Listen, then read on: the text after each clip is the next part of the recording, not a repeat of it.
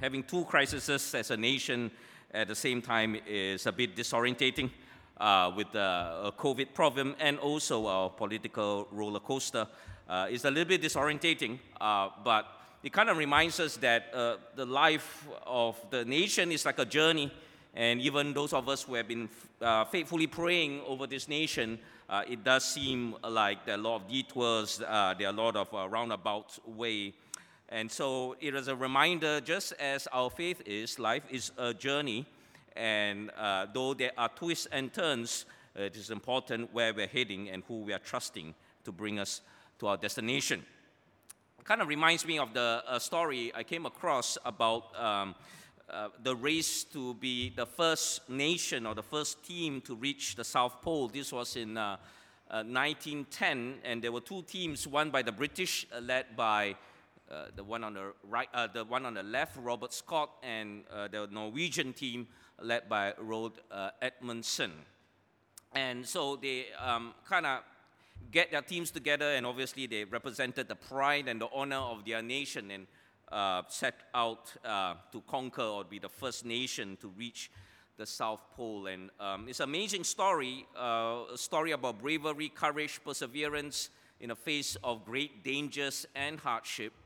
But it was a tragic story as well. The British team lost out eventually to the Norwegian team, and Robert Scott and his team very tragically lost their lives.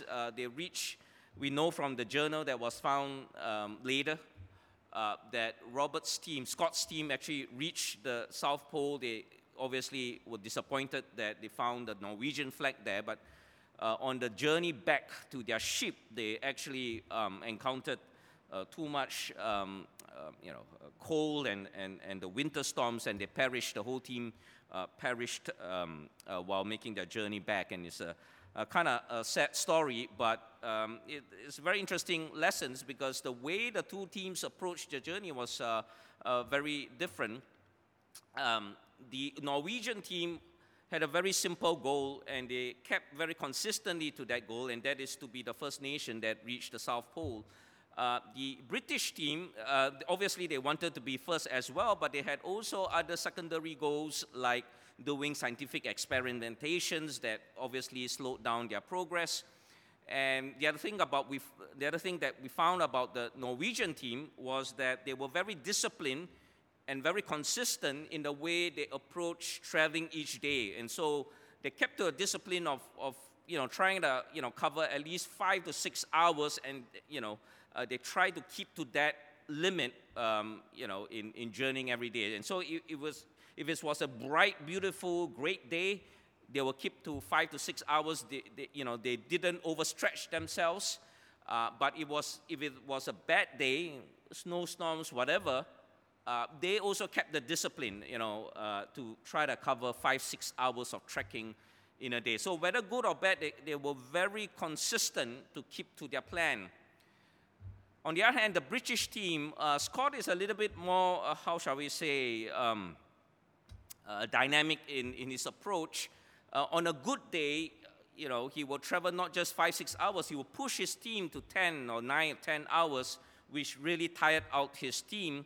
And then on a bad day, snowstorm, whatnot, they were discouraged and they didn't travel at all. So very inconsistent, and that caused obviously a lot of complications in how they approached the journey.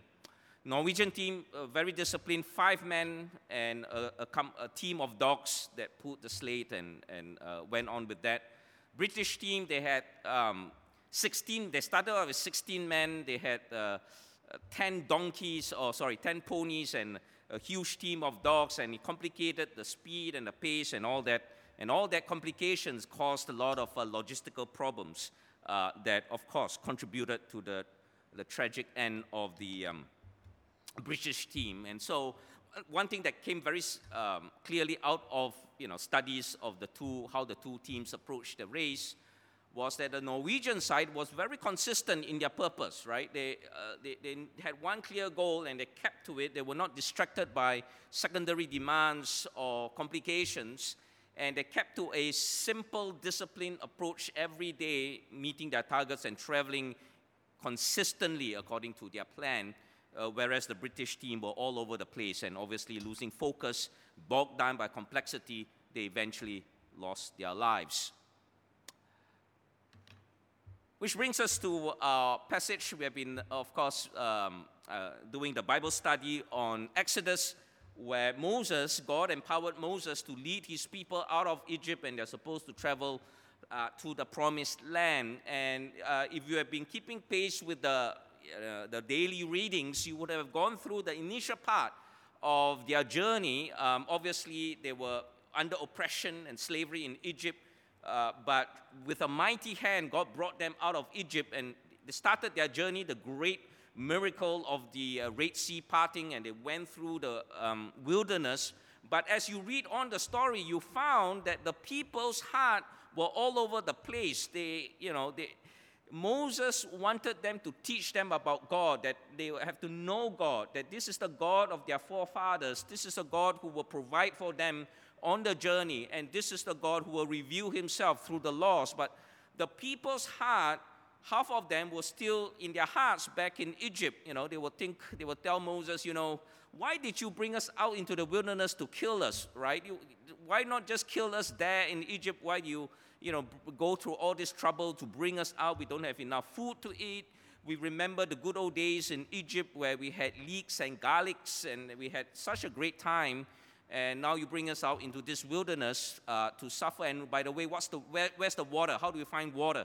And so you see, day by day, the people had a lot of complaints. Their hearts and their focus were all over the place about their comfort, etc., their safety, etc. And so a lot of complications in their journey. If you read on about what's going to happen later on, you will find that because of their, lack of faith and confidence in God, they had to spend the next 40 years in their wilderness journey. And so the experience of Israel thus far in their Exodus journey was one of setbacks, delay, complaints, complications that they need not have had if they only had faith and confidence in God. All of this tragically led to the controversy and the idolatry of the golden calf. God has been so gracious up to this point. When they were hungry, God gave them manna, bread from heaven, gave them meat, miraculously gave them water in the desert. But they still doubted that God would be faithful to the end. And in the incident where Moses went up to the mountain to receive the law of the Lord, unfortunately the people got anxious and said, this fellow Moses, we don't know what happened to him. He went up to the mountain, seems to have disappeared. No news from him, not even a Twitter text or a WhatsApp to give us an update. Nothing's been heard. The worst have come out of him, so what we're going to do? This is the guy who led us out of Egypt, the comfort of Egypt, and now we are lost in the desert. What shall we do? They wanted the next best thing. If they can't have Moses that bridged them to God of their forefathers, let's build a golden calf. Let this be our God who will lead us onwards. And so the tragic incident where they kind of worshipped the golden calf, and that all of that previous disobedience and unbelief led to this climatic betrayal of their God by worshiping this golden calf. And this incident actually threatened their relationship with God. All along, God has been providing for them, protecting them, but by this ultimate betrayal of idolatry, they put their relationship with God under jeopardy.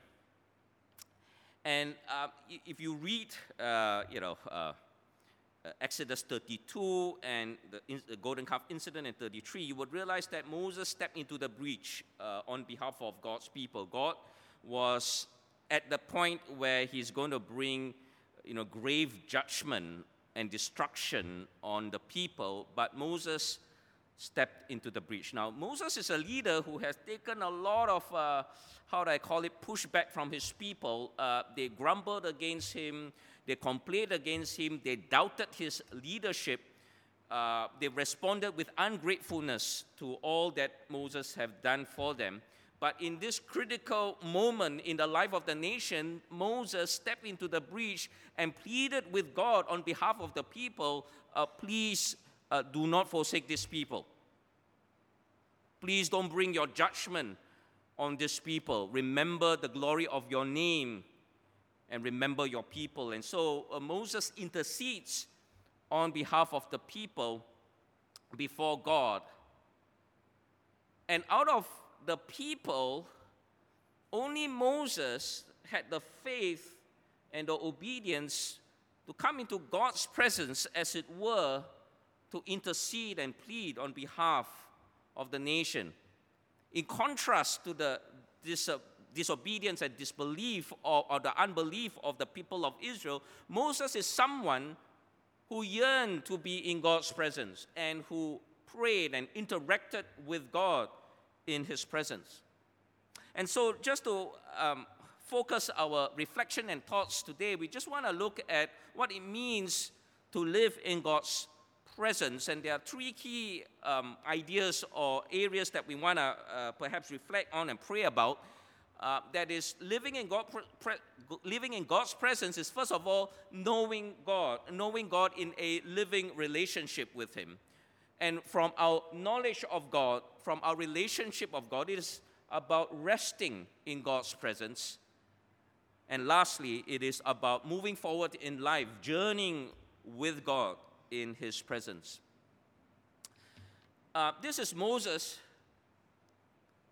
talking back to God. He's interacting with God, and earlier on, God had told Moses that he has found favor. Moses has found favor with God, and so this is Moses in one of his interactions with God in chapter 33, verse 12. You have said, meaning God, you have said, I know you by name, and you have found favor with me. And so the beginning, the foundation of our relationship with God is not so much that we know God or we have a PhD in theological studies, etc. The foundation of our relationship with God is that God first knows us. Even in our unbelief and ignorance, the foundation of our relationship with God is that God knows us by name. And if God knows us by name, He knows every detail about our lives and what we're going through and the situations we are in. And so we want to take comfort in that all that is happening, in the struggles that we are facing, and some of the fears that we deal with are in our hearts. Other people may not know about them, but all our secret fears and struggles that we face, God is a God who knows us by name. I was listening to one of the prayer, I think this is the prayer ministry training that we had many years ago in church, and this was a pastor in Holy Brompton Trinity. Those of you in Alpha, Nikki Gumbel is from Holy Trinity Brompton, but this is the senior pastor, giving a training about prayer ministry. And if I'm not mistaken, one of the testimonies was in that prayer ministry. There was one lady, sister in Christ, going through a crisis in her life, turmoil and struggles that is unbearable. And so she came for the prayer ministry time. And those who are ministering in prayer ministry, one of them received a word of knowledge from the Lord about this sister's situation. And so this minister walked up to the lady, the sister in Christ, and said that, God said to me that you, the name of this lady, let's say Sarah, you, Sarah, this is what God says about your situation. And the lady just said, just stop right there, because, it is enough for me to know that God actually knows my name. All these struggles, I'm taught that, I'm struggling alone. And the fact that God, in my struggles, actually knows my name and revealed my name to another person coming up to me, that's enough for her. And that gave her the strength to deal with the situation in her life because she knows that God knows what she's going through and that God will bring her through. So being known by God is the foundation of our relationship with Him. Moses himself, in the early part of the Exodus story, as you guys, a lot of you would know, he grew up in Egypt, but because of an incident where he killed an Egyptian official, he had to flee the land of Egypt. And for the next 40 so years, he was sort of in exile. He was a convict on the run, so to speak. And he's in this neighboring country, Midian, and he's been, staying there and living there for 40 years. He might have thought that God would have forgotten about him. He has nothing more to do with God's people, his own people, the Hebrews, the Jews. And so he's just a criminal on the run, so to speak, and eking out a life in a neighboring country. But it's one incident where he saw that burning bush. And as he turned to look at that burning bush, he heard God say to him, "Moses, Moses." He may be a lost, wandering soul for the last 40 years in Midian, but God remembered about Moses. God knew his name. And from that moment on, from the moment in which God called his name, Moses started to experience God in a real and powerful way. This is the time when God will begin to use his life for the deliverance of God's people. And so from the moment he heard God say his name, Moses experienced God in a powerful way. Think about his confrontation with pharaohs and the pharaoh's officials and magicians. God experienced or manifests himself, his power, his grace through the interaction and struggles with Pharaoh and his officials. Moses experienced God through all the plagues that hit Egypt in judgment. He saw God do marvelous, wonderful works to deliver his people from the bondage of slavery. He experienced God at the Red Sea, where the sea parted and all God's people could cross on dry land. He experienced God in the wilderness, how God provided food, manna from heaven, water in the midst of the desert plains. From that moment, when he heard God call his name, Moses experienced God in a powerful way. We may not have such dramatic experiences with God, but know this: when God says your name and calls you by name, God is inviting you into a living relationship with him, a relationship that will shape your life and your destiny. And God calls us by name in many ways. Not all of us, none of us ever had a burning bush experience, I don't think so. But in various ways, God has made himself known to us. Some of you have experienced Alpha, and through the Alpha discussions and how people prayed for you, you heard God call your name. Many of us, through the struggles of life, when we have no one else to turn to, experience God speaking our name, giving us rest and assurance.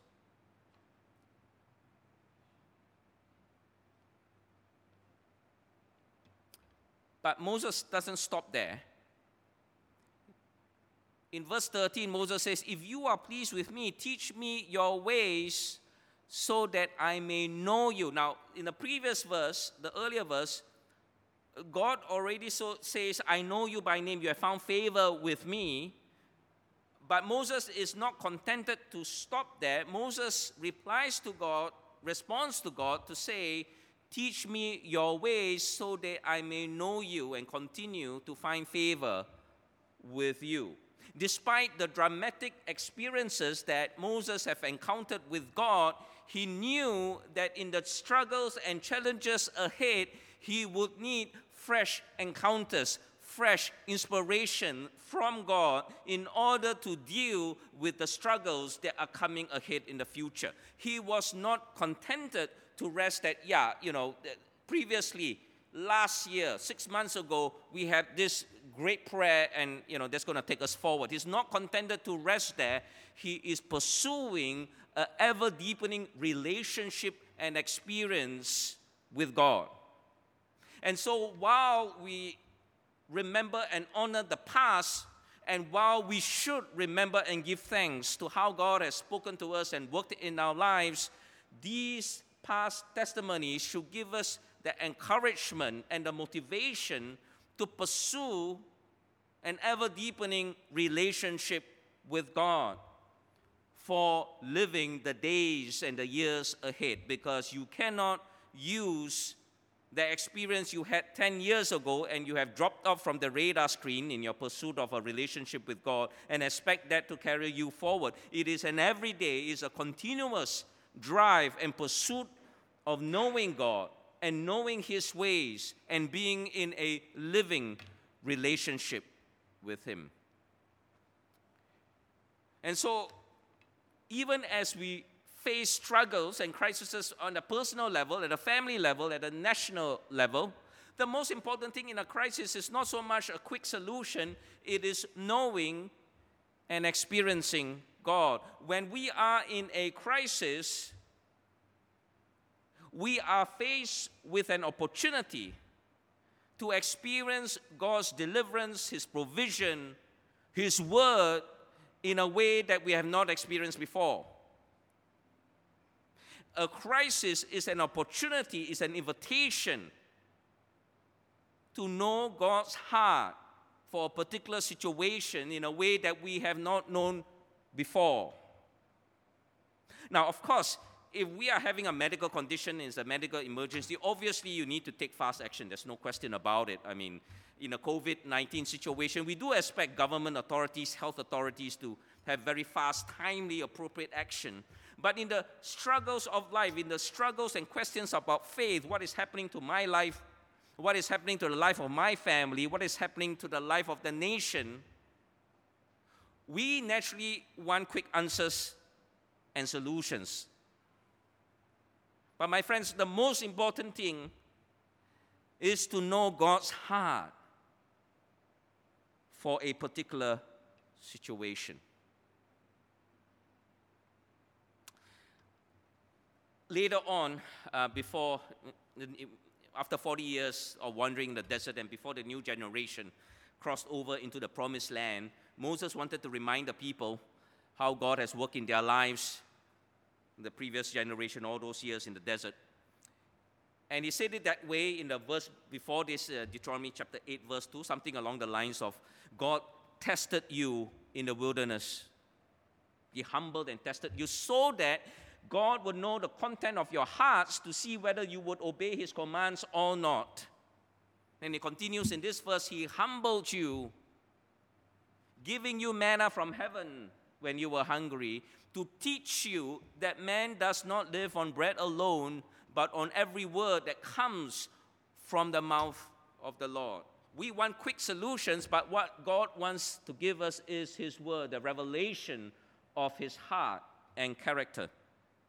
Now, it doesn't mean that, if, man does not live on bread alone, but on every word, doesn't mean that God will allow us to starve, because in the giving of His gracious word, He also provided bread from heaven, right? The manna to sustain the life of this people.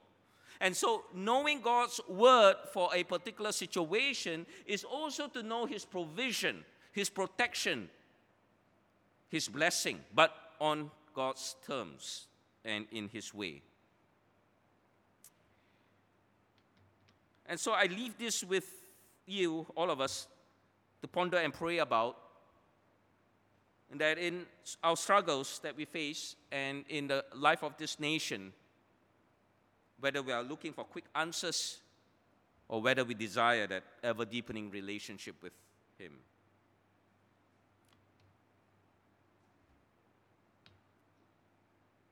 Knowing God in a living relationship with Him is also to know His rest. In response to the previous verse, how Moses prayed or interacted with God, this is how the Lord replied, my presence will go with you and I will give you rest. Now, when we see this term rest in the Bible, it's not to take an afternoon nap and have a nice, cup of coffee and you're relaxed. That's not what it means. Rest is knowing God's provision, to know His rule, His authority, His protection, His provision for His people, so that His people are secure in the grace and protection of the Lord. That's rest. In the earlier, after the amazing parting of the Red Sea, after God brought His people safely across, Moses gave them this song of praise, right? In Exodus chapter 15, he says, this is praising God. In your strength, you will guide them to your holy dwelling. Again, this is an idea of traveling or journeying under God's grace and protection. And in verse 17 of chapter 15, you will bring them in and plant them on the mountain of your inheritance. This is again a depiction of God's protection, His grace and provision for His people. In other words, His rest. And there are two parts of that rest. If you look at this verse, it is that journey as God brought them through the desert wilderness, and it is also that ultimate rest when God secures them in the promised land. But as I said before, because of the golden calf incident, because of the betrayal of God by the people, that promised rest was in jeopardy. And as I said before, Moses intervenes and pleads before God to forgive the people, to have mercy on the people. And because of the previous prayer of Moses to say, I desire to know you more, teach me your ways, so that I might find favor in your sight, God gives that reassurance of His rest that we saw in the verse. And so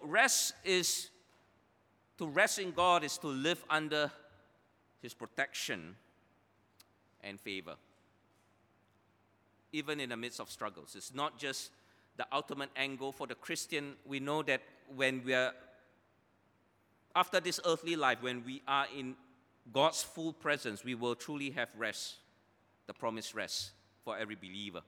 But God's promise of rest is for our journey on earth as well. If you see the studies that we have done, we have obviously read through Genesis now, and now we are halfway through in Exodus. Joseph, that you read before in Genesis, where he was sown into a slavery and was in the land of Egypt for a while, you see God's presence, even though it was a terrible situation. His brothers sold him off for slavery, and he had to, unjustly imprison and all of that struggle. Through all of that, if you read through that text, God's favor was with Joseph. Even in the midst of that terrible injustice, God's grace, His protection, His favor, His rest was covering Joseph all the while. Moses, as I mentioned before, 40 years as a convicted criminal on the run in a neighboring country. All this while, God's rest was with him. He might have thought that God has forgotten him. He has no more purpose as far as the life of God's people are concerned. But God's rest, His provision, His protection, His favor was always with Moses in his 40 years of exile. And God's rest throughout that journey of Moses and the people of Israel through that desert wilderness experience. They found hardships, there were dangers, there were obviously threats or potential of starvation and thirst, but through it all, God's rest was with His people in providing for their needs. We naturally prefer things to be different for various situations in life. We have our comfort zone. We have areas in our life that we think to ourselves, if only things were different, I would obviously be better off. I would feel more secure, more confident, etc. A lot of us, naturally, myself included, our sense of peace, of rest, is very much dictated by circumstances or by situations. Circumstance is good, is great. Situation is lousy, then obviously we panic and we feel distraught, we feel disturbed. But that's not God's rest. God's rest is His unfailing love, His righteous determination to be faithful to all that He has planned for you. That's God's rest. That rest is not troubled by circumstances.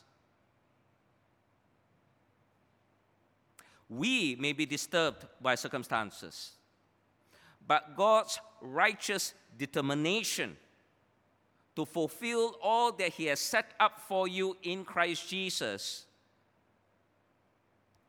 is not affected by circumstances. And finally, journeying with God.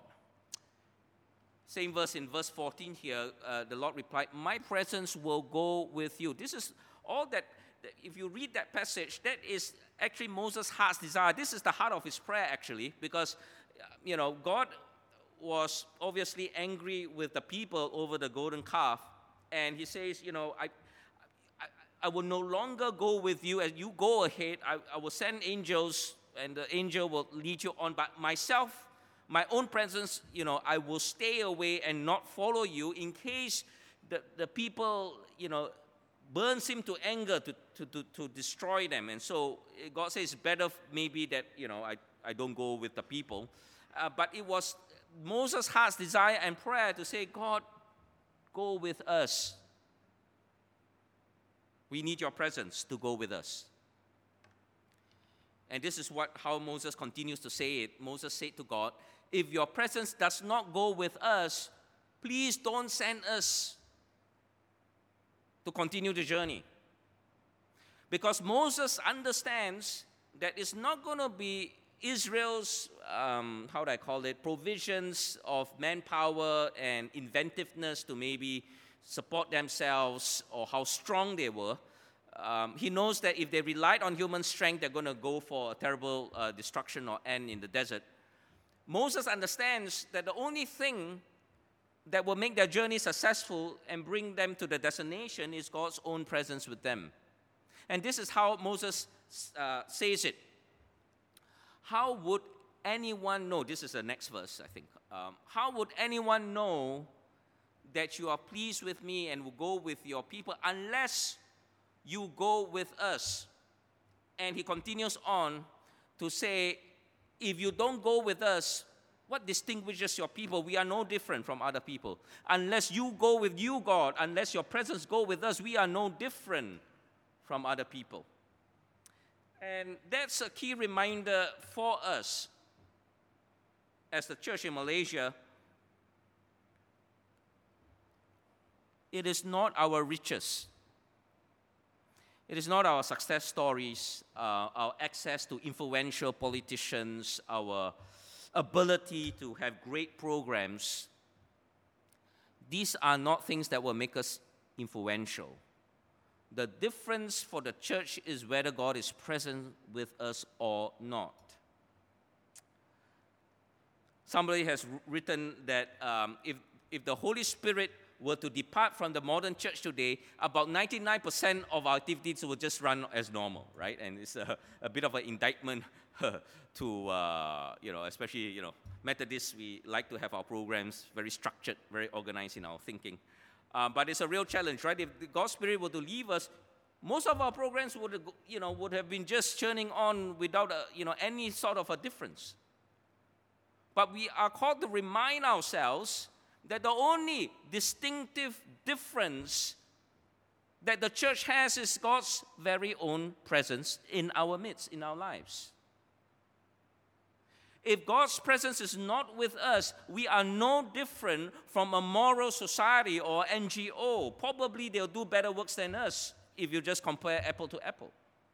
The differentiating presence of God is the one that will transform lives for eternity. And if we lose sight of that fact, we can happily go on with our programs or be discouraged given certain setbacks or circumstances, and we say, I had enough, that's it.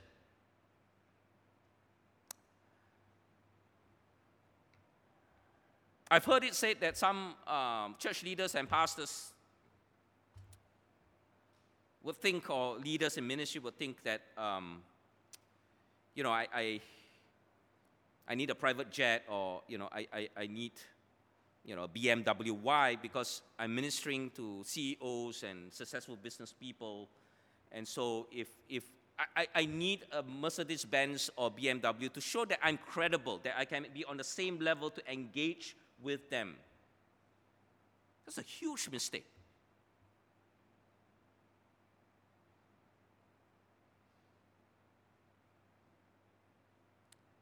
And so we are reminded, whatever we do for the Lord, including praying for the nation, we are not actually praying, if I may put it this way, for access to politicians or a certain party platform. We can pray over all this, that's fine, but that's not our ultimate aim. Our ultimate aim is that God's presence will inhabit our lives individually and as the church, because that's the only thing that will transform the life of this nation. And so, governments may come and go, but God's presence is still with us. And so we want to walk step, we want to journey with the Lord, even though this journey as a nation have taken unexpected twists and turns and we may be disorientated. But that's part of the journey. That's part of our calling, to know God's heart for a particular situation. That's our calling, to trust God in the midst of all the setbacks and our disappointments. And so I want to leave this quote by Hudson Taylor, the famous missionary that went over to China, and he says, it's not so much the greatness of our troubles as the littleness of our spirit, the shallowness of our faith, the shallowness of our experience with God that makes us complain. And that's true for the Exodus generation as they traveled to the wilderness. They never learned from God's deliverance and provision for them. They kept on complaining because their faith remained shallow. God parted the Red Sea for them, but they did not take that into the very core of their beings and let that teach them about God. They were more concerned about their own immediate welfare and comfort. And that generation died in the desert without going into the promised land.